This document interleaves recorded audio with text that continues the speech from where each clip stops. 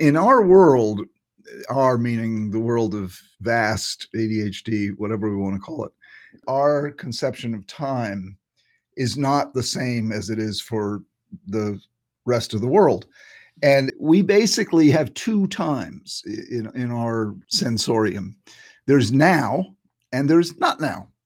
So if you say the paper is due next Thursday, not now, and it's just gone.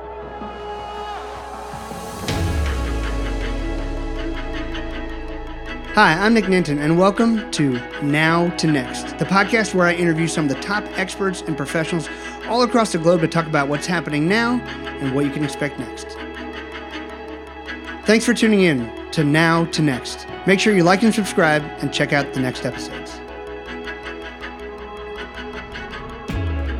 Hey everyone, Nick Ninton here. Welcome back for this episode of Now to Next. I have what's becoming a frequent collaborator and good friend, Dr. Ned Hallowell here. I'm going to give you a brief bio on him, and we'll start asking lots of questions about ADHD, which I have lived with for a long time, have understood not for a long time.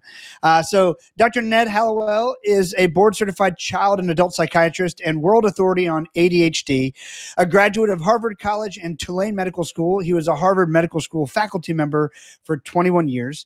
He is the founder of 6 Hallowell ADHD centers in the USA. He has spent the past 4 decades helping thousands of adults and children live happy and productive lives through his strength-based approach to neurodiversity. He has ADHD and dyslexia himself, which we'll talk about. He is a New York Times bestselling author of 20 books. His groundbreaking Distraction series, which began with Driven to Distraction, co-authored with his partner, Dr. John Ratey, sparked a revolution in the understanding of ADHD. A regular columnist for ADD Attitude magazine, he also hosts the weekly podcast Distraction, where he explores how to implement strategies to turn modern problems into newfound strengths. Dr. Howell has been featured on 2020, 60 Minutes, Oprah Today Show, and in Newsweek, USA Today, Times Magazine, and many more. He lives in Boston with his wife, Sue. They have 3 grown kids, Lucy, Jack, and Tucker. All 3 of his children also have ADHD. Welcome, Dr. Howell. Thanks for joining me. It's nice to be with you, Nick. It's great to have you. So you have a new book out called ADHD 2.0. Yes. Before we dig into everything else, why did you, obviously you've written a ton of books. Why 2.0? Why this book? Why now? What do you really want the world to get out of this book? Let me show it to you. Where's my camera? There we go. Nice. Isn't that a nice cover? Looks great. Looks great. Well, it had been our last book about ADD came out in 2005, so it's been 16 years, and a lot new had happened. I also knew that people don't want a long book, so this is the shortest book I've written. So I packed all the new stuff into basically 120 pages. There's another 40 pages of appendices and whatnot, but I want to really reframe this condition. And so we introduced a new term, VAST. Instead of calling it ADHD, Attention Deficit Hyperactivity Disorder, we're calling it VAST, Variable Attention Stimulus Trait. And the reason for that is, first of all, ADHD, it sounds horrible. It's just a bunch of syllables that are demeaning, insulting, and inaccurate. There's not a deficit of attention in this condition. To the contrary, we have an abundance of attention. I have the condition myself. Our challenge is to control it. If it were a deficit of attention, it would be a form of dementia, which it certainly is not. It is a wandering of attention, a zigzagging of attention hopping all over the place. But to call it a deficit is completely misleading. So we call it variable, and everything in this condition is variable, attention, and then stimulus, because our constant search is for stimulus. The way to gain focus is to be stimulated. So we're forever looking for stimulus. So variable attention stimulus trait, not disorder, trait.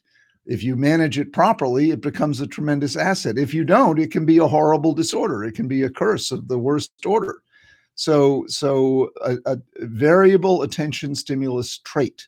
not ADHD. And it's not only more empowering, but it's also more accurate. So it's not a matter of trying to soft sell it or dress it up or put lipstick on a pig at all. I love that. Now, a couple questions that I have. It seems like, is there a proper diagnosis anymore without the H? Is there still just an ADD, or is it all ADHD? Technically, in the diagnostic manual, it's ADHD, attention deficit hyperactivity disorder. But you can have, which I have, and I think you have, Nick, attention deficit hyperactivity without the hyperactivity. So that's called ADHD primarily inattentive. It's still called ADHD. Why it's not called ADD, I don't know, but it's still called ADHD primarily inattentive. And then if you also have symptoms, of impulsivity and hyperactivity, then it's called ADHD combined type, because you have both the inattention and the hyperactivity. So it's either ADHD primarily inattentive or ADHD combined type. Theoretically, you could have ADHD primarily hyperactive impulsive, but that's almost unheard of. I've never seen that. So the inattentive symptoms are almost always present, and then the question is the H there or not? Got it. I have it all, Ned. I got it all. I get all the fun hyperactivity and all. Oh, you got the combined type. Okay, good for you. I got it all. So, and then I've also heard it's somewhat of a, I don't know if it's a myth or not. Is ADHD on the same spectrum as autism somewhere? Oh, no, they're totally different. They can occur together, but the hallmark of autism, the defining element of autism, is difficulty in making reciprocal emotional contact. The autistic child can't, the mother talking to the autistic child can't get warmth back. And that's what's so hard for the mothers of these kids. Autistic, or what used to be called Asperger's, people have trouble making emotional contact. They have trouble engaging with the other person. And that's the hallmark of autism. The hallmark of ADHD is just the opposite. We barge right in. We're making contact often where none is wanted. I mean, we don't struggle. Now, we may have trouble with social relationships, that's for sure, because we don't read emotional cues. But we are not at a loss for trying to connect with other people. Our problem is controlling it. We are natural connectors, but we often do it in a clumsy, intrusive, or unwanted way. And that's so, again, my model is we have a race car for a brain with bicycle brakes. So we need help in putting on the brakes. We need help in exercising control. But it's quite different from the autism spectrum. And ADHD is also on a spectrum, but it's not, the one endpoint is not autism. Great. I love dispelling that myth. Thank you for that. So, one of the things I love about learning about ADHD is it really, as someone with it, it's empowering. It sort of unlocks things for me, because it's like, oh, okay, that's why I do that, or that's why I feel that way, or here's how to manage that. I love, in the book, you talk about how people with ADHD, they have trouble with time management and a tendency to procrastinate. And there are only two times: now and not now. Tell us about that.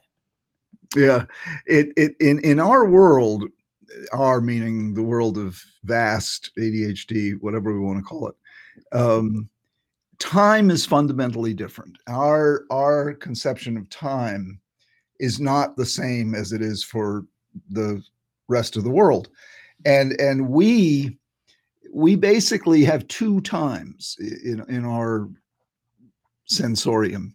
There's now and there's not now. So if you say the paper is due next Thursday, not now, and it's just gone. It's no longer in our our mental framework. And so what happens is, until not now is almost now, then in a panic we get it done. Well, what happens in a panic is you put out a lot of adrenaline. Well, adrenaline is chemically very similar to the stimulant medications we use to treat ADHD. So essentially, what you're doing is you're self-medicating with panic. You're self-medicating with adrenaline by creating situations of panic, and that's why procrastination is so common in us. We don't get engaged, we don't get focused, we don't get interested until the volume comes up, until the adrenaline comes on, and then we get panicky. Then we get it done. But and it's also why we're drawn to high stim professions. Most entrepreneurs have it. A lot of risk, a lot of uncertainty. Surgeons, a lot of surgeons have it. Trial attorneys, the drama of the courtroom helps them focus. What they have trouble with is the paperwork afterward, the surgeon or the trial attorney. Traders on the commodities exchange, people in fast-paced creative fields, whether it's journalism or acting or all of these areas are hotbeds of people with this trait, with this condition. So we're constantly searching for stimulation, like I said, adrenaline, and that's why we procrastinate, and also why we don't have that sense of time. The passage of time is boring. You say it's like watching paint dry. We don't do boredom. We can't do boredom. Boredom is our kryptonite. So the minute we're bored, we repel. We're off looking for something more stimulating. If a conversation is boring, we're liable to say something outrageous just to get the party moving, just to get something happening. And that's why the Trump years were heaven for people with ADD. We may have not liked him, but we loved the fact that he kept us interested, by using outrageous statements. And, oh, can you believe he said that? Can you believe he said that? Then we're engaged, we're interested, So we're always looking for something stimulating. And again, there's adaptive ways of creating stimulation, and there's maladaptive ways of creating stimulation. And obviously, what we want to encourage are the adaptive ways of creating stimulation.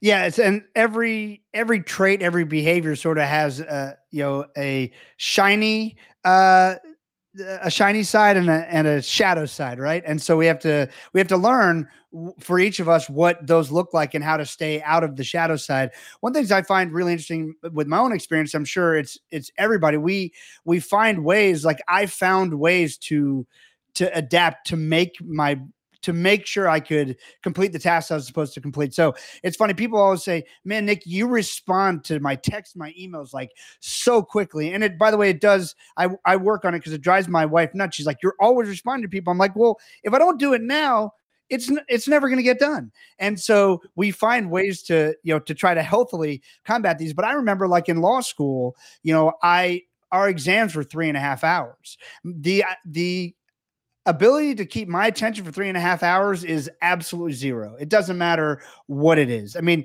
it could be, stimulation. Even if you're stimulated, I mean, golly, you can only be stimulated for maybe 30 minutes at a time before you die out. Right. And so I figured that I would rush through every test in life. My first law school exam, we had 3.5 hours. I finished it in 37 minutes because the only way for me to focus and get it done was to hyper focus and rush so that I could actually get it done. And I remember when I walked out, my friends all later, like, did you quit?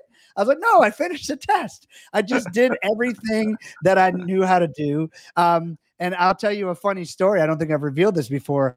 I thought I did pretty well on that test. I got a D+. It was my only D+ in all of law school. I took the same professor again because I was just convinced he didn't like how quickly I took the test. So I took him again. And by the way, in law school, that's your only grade. That one test, only grade for the quarter or for that semester. So I took it again. The last question on the test, I have no idea what the answer is, but it's an open book test. So I look up what I think it is. I find a case in the book. The case was the exact same case that was on the test with the names changed. So I copied the judge's opinion and changed the names, and I got an A. So I won in the end, but that professor was trying to stick it to me for doing his test too quickly. Tell me about this. Shadow behaviors. So first thing, like, what are some telltale signs of ADHD, positive and negative? Because I'm sure there's a lot of people who listen to this who maybe have never been formally diagnosed, but would love to know what it looks like and what some of the positive traits are and some of the negative. Well, the classic triad that defines the condition, what you'll see in the diagnostic manual and all the textbooks, what Russell Barkley calls, who's one of the great researchers in the field, the holy trinity of ADD, are distractibility, impulsivity, and hyperactivity. Like I said earlier, in the DSM, there's a set of symptoms on the axis of inattention or distractibility, and there's a set of symptoms on the axis of hyperactivity and impulsivity. Well, you take each one of those symptoms and turn it on its head, and you get a positive. I don't call it the shadow, because that's dark. I call it the flip side, the positive side, the advantageous side. And for every disadvantageous symptom, there's a flip side, an advantageous side. So let's look at those the three core symptoms of this trait. Distractibility. What's the flip side? What's positive about distractibility? Think about it for a minute. It's curiosity. If you didn't care what was going on outside the window, if you didn't care what that noise was coming from the basement, if you didn't care what that person was thinking who looks upset, you wouldn't be distracted. But since we are very curious, since we really want to know what that noise is, what's going on, we are endlessly curious, since we are driven by curiosity. Curiosity is the driving force in people with ADD, or one of the major driving forces. That makes us distractible because, no task is endlessly interesting. And, so the minute curiosity is, what's that? And the world is full of stimulation, is full of places we could wonder, what's that? And it is curiosity that drives most of the great discoveries. So you have distractibility on the one hand, but the flip side of curiosity. Now, impulsivity, this is my favorite one. This is what gets us into trouble. We're impulsive decisions, impulsive acts, impulsive speaking. We don't think, we speak, and it gets us into all kinds of trouble. Well, what is the flip side of impulsivity? Is there anything good about being impulsive? Well, think about that for a minute. What is creativity but impulsivity gone right? You don't plan to have a new idea. You don't plan to have an original thought. You don't plan to come up with your eureka moment. They happen spontaneously, disinhibitedly, impulsively. They just pop. They happen in the shower in the morning. They happen in the car on the way home from work. They happen in the middle of a meeting where you're talking about something totally different. That is where creativity happens. It happens impulsively, spontaneously. It depends upon some amount of disinhibition. Or if you're totally buttoned up, you won't be creative. And, the really buttoned up people are not particularly original or creative. And the third element of that trinity, hyperactivity, you get to be my age. I recently turned 71. It's called energy, and I'm really glad to have this little turbo pack that sits on my back, and so my job when I work with patients is to maximize the upside, the curiosity, the creativity, the energy, and minimize the damage done by the downside, the distractibility, the negative impulsivity, and the annoying hyperactivity. And that's fortunately a very achievable goal. We have ways of doing that. And the analogy I use, having this condition is like you've got a Ferrari engine for a brain. You've got a tremendously powerful engine, but you have bicycle brakes. So you don't have the braking power to slow down this runaway train that's going on in your head. Well, good news, I'm a brake specialist. And I can help you devise ways of gaining control over your runaway train. Another analogy I particularly like is, imagine Niagara Falls. Niagara Falls is like the ADD brain. It's a tremendous amount of power. But until you build a hydroelectric plant, it's just a lot of noise and mist going nowhere. When you build a hydroelectric plant, on the other hand, you take all that energy, all that power, and you can light up the state of New York. So I'm a brake specialist. I'm also in the hydroelectric plant business. I help people with these massively powerful brains build their hydroelectric plant. And it's a wonderful thing to do, because these people are very creative and they're very motivated, and they really want to find, ways of strengthening their brakes or building their hydroelectric plant. By the way, for adults, the two best ways to do it: marry the right person or hook up with the right person and find the right job. Those are critical, and they may seem obvious, but a lot of people are not doing as well in life because they haven't done both of those things. You want to connect with the right person, the person to be your number one teammate, life mate, if you will. And then your hydroelectric plant, your job, because you want to find the place where you plug your brain in and it lights up. And that can take some looking around before you find it. That's a brilliant way to put it. Never heard it that way, but I could see how I have great joy in both of those things. And if I didn't, I'm probably not someone you'd want to be around. So totally makes sense. You talk about the two mindsets that are key to understanding ADHD. What's sort of a common analogy of the angel and the demon? Tell me how you explain that. Well, the demon is really it's based on the phrase the default mode network, and this is fresh out of very cutting edge neuroscience, where we can see on fMRI, functional magnetic resonance imaging, what's going on in your brain when it's engaged in a creative task. When you're painting a picture, building a building, digging a hole, when you're doing something that engages your imagination. And that, by the way, is our great asset, is our imagination. When what lights up then are four different regions in the brain that, taken together, they're called a connectome. And that particular connectome is called the task positive network, the TPN, the task positive network. Now, when the task is completed, when you finished your writing for the day, I think of that because I write books, or when you finish this podcast, Nick, or when you finished whatever creative activity you're engaged in, that connectome, the TPN, shuts down. Those four different regions of your brain go quiet, and you can see it on the fMRI. They lose the color. They go silent. Now, the old thinking was the brain takes a rest after you've spent your imagination on something. Your imagination needs to rest.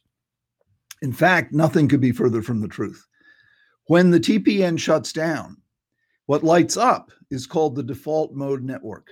And in that mode, your brain uses more energy, is more active, uses more glucose, more oxygen than in the TPN, which is counterintuitive, but it's true. And what happens in people with ADD, when you're not actively engaged in something positive, when your imagination is not building something of value or reviewing something that's important, the DMN, which I call the demon for the following reason, the DMN sends out a string of negativity, of self-criticism, of life criticism, of regret, remorse, guilt, shame, just a stream of negative, horrible stuff. And what we do is we focus on that because it's stimulating.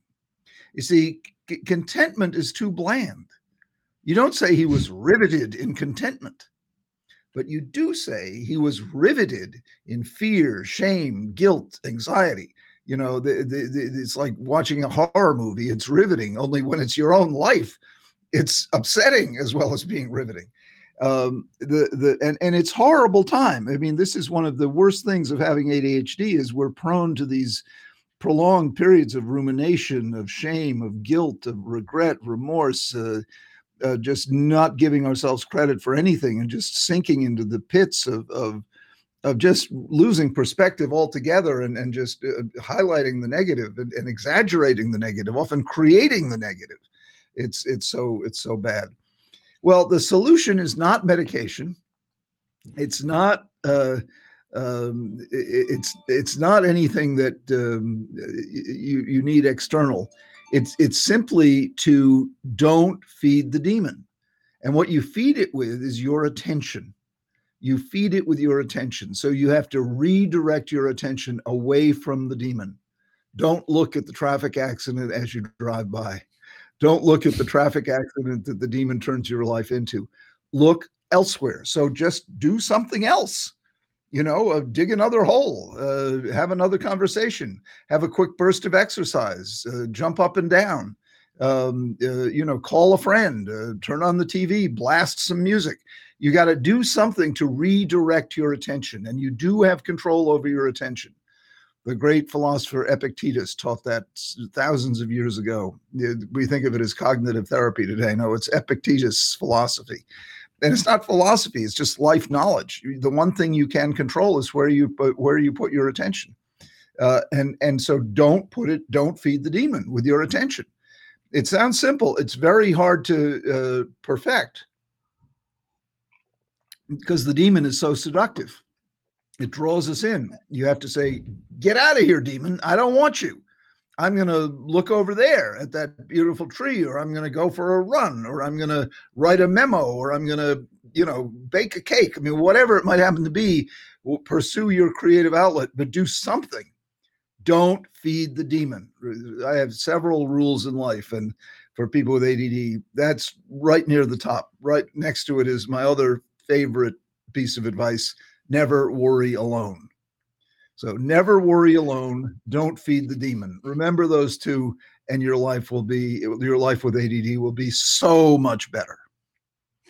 Man, you did my first podcast I did during the pandemic, which started all this mess with me and Joe Polish and my brother, who's also a psychiatrist. And I love your advice of never worry alone. When you worry with someone else, it becomes problem solving. And I quote you all the time for that. So if your traffic is spiking on the internet, it's because I talk about it all the time. Now, there's so much cool. No, it's true. It's true. You think about it, when you worry with someone, that's problem solving. When you worry alone, that's stewing, that's brooding, that's, it's counterproductive.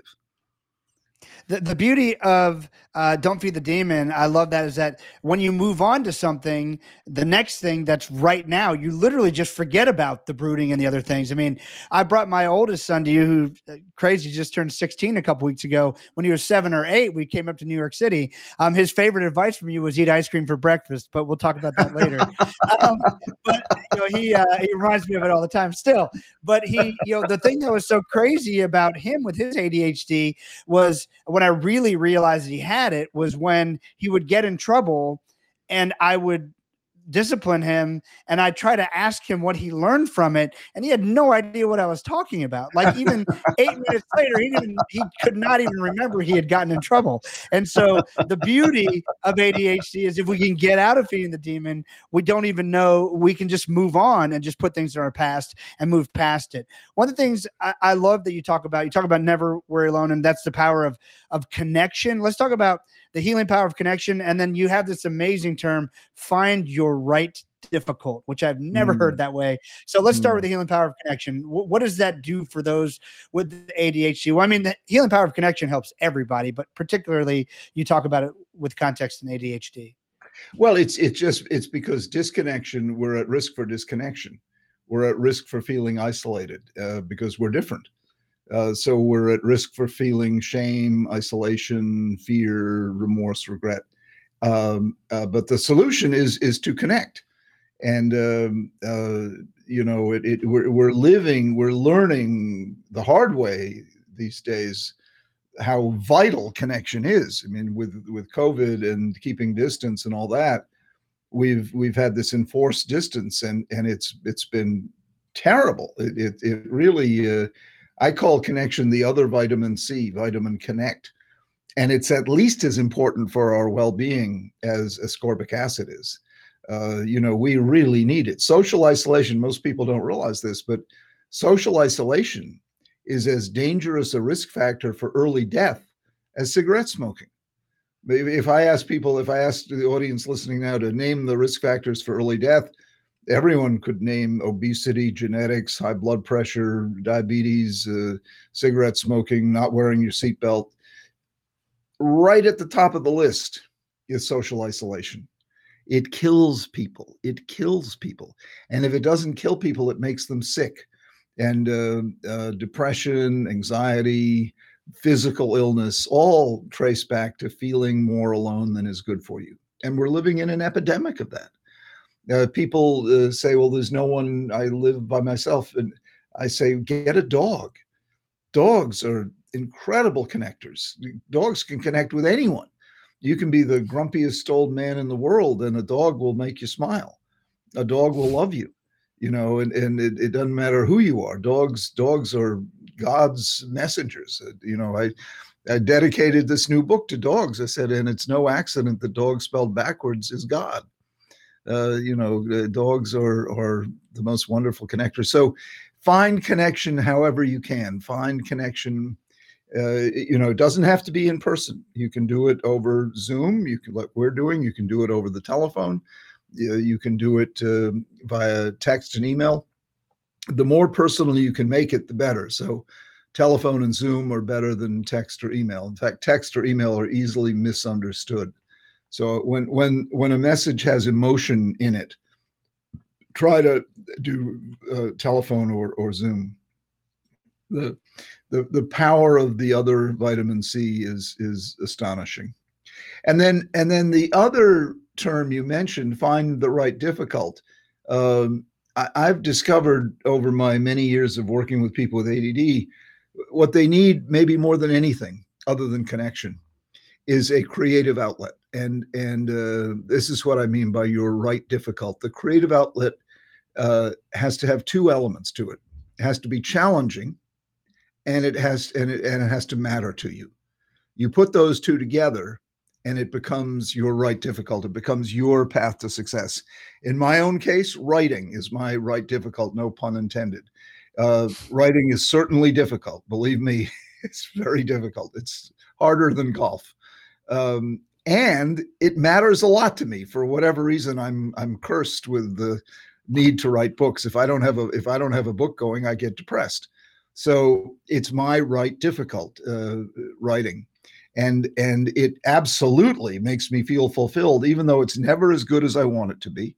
It's never, perfect, just plain isn't. But it fills me full of satisfaction, the act of doing it. And I don't know why that is, and if I don't do it, I don't feel right. And most of us with ADD are like this. We need output of some sort, some creative outlet, maybe a garden, maybe, in your case, your podcast, or it may be designing a dress. It may be building a business. For most of us, it's several things. I have other projects I work on besides writing, but those two elements has to be challenging and it has to matter to you. If it's not challenging, you get bored with it. If it doesn't matter to you, there's no motivation to do it. So you put those two together, and that's your right difficult. And it's interesting that we, unlike many people, we embrace difficult. We love difficult. We love hard teachers. We love hard courses. We love mountains to scale. But it has to be the right one, because we hate boring hard teachers. But when you give us the right challenge, when I was in 12th grade, my 12th grade English teacher in September, I handed in a short story and he handed it back and he said, "Why don't you turn this into a novel?" And I said, "Holy moly, I knew Exeter was a tough school. I didn't know I had to write a novel." But I took it as a form of flattery because I was the only one he challenged to do that. And by the end of the year, I'd written a novel that won the senior English prize that I've been most proud of my whole life. And it gave me a career. And what it did was got me to prove to myself that I could do something I would have thought was impossible. If you told me at the start of 12th grade year I was going to write a novel that year, I would have said, sure, and in my spare time I'll fly to the moon. I thought it was completely impossible. But this teacher, the genius of this teacher, was to present me with the right difficult, with the right challenge. He just instinctively knew I had it in me to do this. And it totally changed my life. I would be a completely different person. He got me to prove to myself I could do something I would have thought was impossible. And I've been doing that forever since. Now, most of those things don't work out, but I've learned that failure and disappointment are just part of the pathway to success. So it doesn't bother me that, that not everything I try works out perfectly. I don't like it, but I keep on going. I persist, and it goes right back to Fred Tremolo, my 12th grade English teacher at Exeter, a school up in New Hampshire, that changed my life forever. He instinctively presented me with the right difficult, and I took it like it was a chemical reaction. It was a covalent bond, and it worked, and it changed my life forever. So if you have a child, or if you have an employee, or if you have a self that you're wondering, are you going anywhere? Are you making progress? Keep looking for the right difficult, because when you hit that, that's your hydroelectric plant. That's your way of taking all the power you've got and lighting up the state of New York. This is all in ADHD 2.0, a book you must check out. My final question for you, there's so much more to cover, but I know you have a very busy schedule, and I appreciate you spending some time with us. What's medication versus natural remedies and exercise and other things? What should we pay attention to there?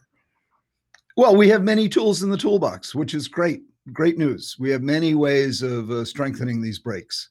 Medication is just one of them. And, medication, people ask me, do you believe in Ritalin? My answer is, it's not a religious principle. It's a medication. And if it works and doesn't cause side effects, great, use it. If it doesn't work, or it does cause side effects, don't use it.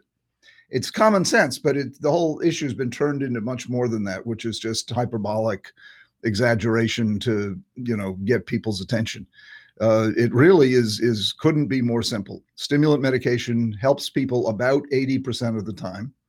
And 20% of the time it doesn't. It either doesn't work or causes side effects that mean you can't take it.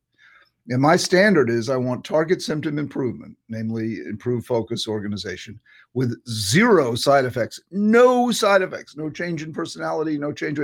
The only side effect that I will accept is one that usually does occur. It's appetite suppression. But you have to keep eating, because it's unacceptable to lose a lot of weight. That result can be achieved 80% of people who have ADHD. In my own case, it doesn't work, but I do have a medication. It's right here. It's called coffee. And I medicate every day with my coffee, but 80% of people, stimulant medication will work and work wonders. But there are many other tools in the toolbox, like finding your right difficult is absolutely a powerful, lifelong tool. Physical exercise, another. Don't feed the demon, another tool. Absolutely. So we want a multiplicity of tools, a multiplicity of interventions to, as I like to say, unwrap the gift. I don't treat disabilities. I help people unwrap their gifts.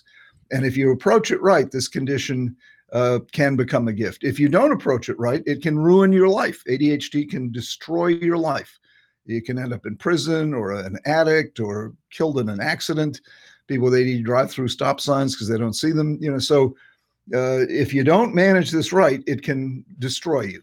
But if you do manage it right, it can take you to some truly wonderful places.